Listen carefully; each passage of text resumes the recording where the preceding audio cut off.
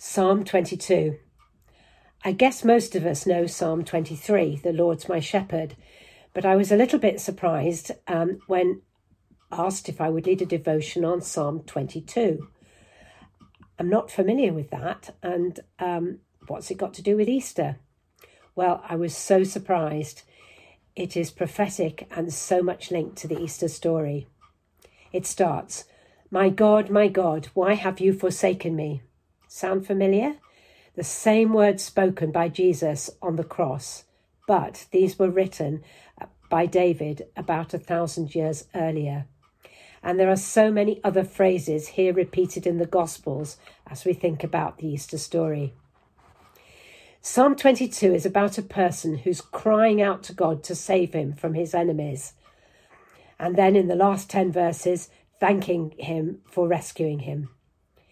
The words David chose to describe his own agony of mind and body became an extraordinary, precise description of the last hours of Jesus, and the final prayer speaks of worldwide deliverance he made possible through the death and resurrection. So in verse 1, David calls out, where are you, God? Where are you, God? When I'm suffering in so many ways, body, mind and spirit, where are you, God? Why are you so far away? And then he says, I cry out by day and by night, but you don't answer. Why are you silent? It's okay to tell God how we feel. Certainly David did, and Jesus did too. Then David remembers how God helped him and delivered his ancestors. They trusted God, and you heard their cries, and you saved them. A bit of perhaps, well, why not me? Then in verses 6 and 7 and 8, David describes how he feels. I'm a worm, scorned by men, despised by people, mocked by everybody. People hurl insults at me, shake their heads at me. And then he remembers again, it was God who brought me out of my mother's womb. It's him who I've depended on since my birth. He goes on and describes these enemies that he has as being like bulls and roaring lions and dogs, and all his strength has gone. He's in despair. But in verses 11 and verse 19, he pleads, don't leave me now. Be near me in my trouble. No one else can help me. David is looking for God's deliverance and a change in his situation and in himself. But actually, his strongest and first request is for God to be near to him. I guess we can all relate to this at times. And I was reminded recently of a well-known poem, Footprints in the Sand. One night, a man had a dream. He dreamed he was walking along the beach with the Lord. Across the sky flashed scenes of his life.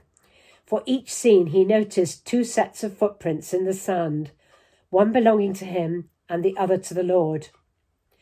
When the last scene of his life flashed before him, he looked back at the footprints in the sand.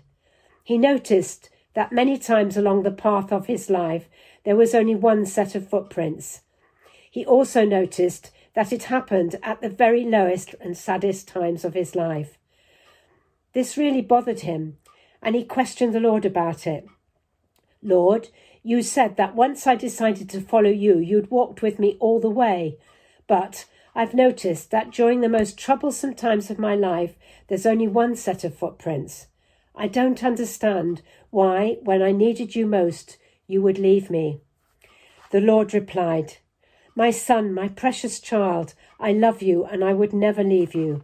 During your times of trial and suffering, when you only see one set of footprints, it was then that I carried you. As we look in the Psalms, so many things David expressed come to fulfillment in Jesus' crucifixion. Forsaken by God. David felt forsaken. Jesus was forsaken. Mocked and scorned by men. Great thirst. They have pierced my hands and feet. Humiliation. And in verse 18, they divide my garments among them and cast lots for my clothing. And in the last part of the psalm, it changes to praising God for answers provided. An incredible picture of all people everywhere bowing in worship. The poor, everyone on the earth, all nations, the rich, the dying, and those not yet born, that's future generations. We see the triumph of the cross and the resurrection. I was reminded of the sermon by S.M. Lockridge and also the title of a book by Tony Campolo. It's Friday, but Sunday's coming.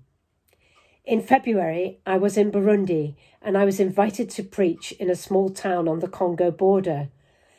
This is an area of extreme poverty. It's on the shore of Lake Tanganyika, which is subject to much flooding. 3 years ago, the exceptional floods washed away many homes. Thousands are still living in UN tents. There's also been a war in eastern Congo, which has escalated currently, and many refugees from Congo are in this area. At the small but full church, they showed me where the adjoining building had been destroyed by floods. But none of this stopped the joy in the Lord. I understand that this singing and dancing happens each week, and it wasn't just a result of my preaching. It's Friday, but Sunday's coming. This week we have celebrated Good Friday and Easter Sunday. Hallelujah, he's risen. Happy Easter.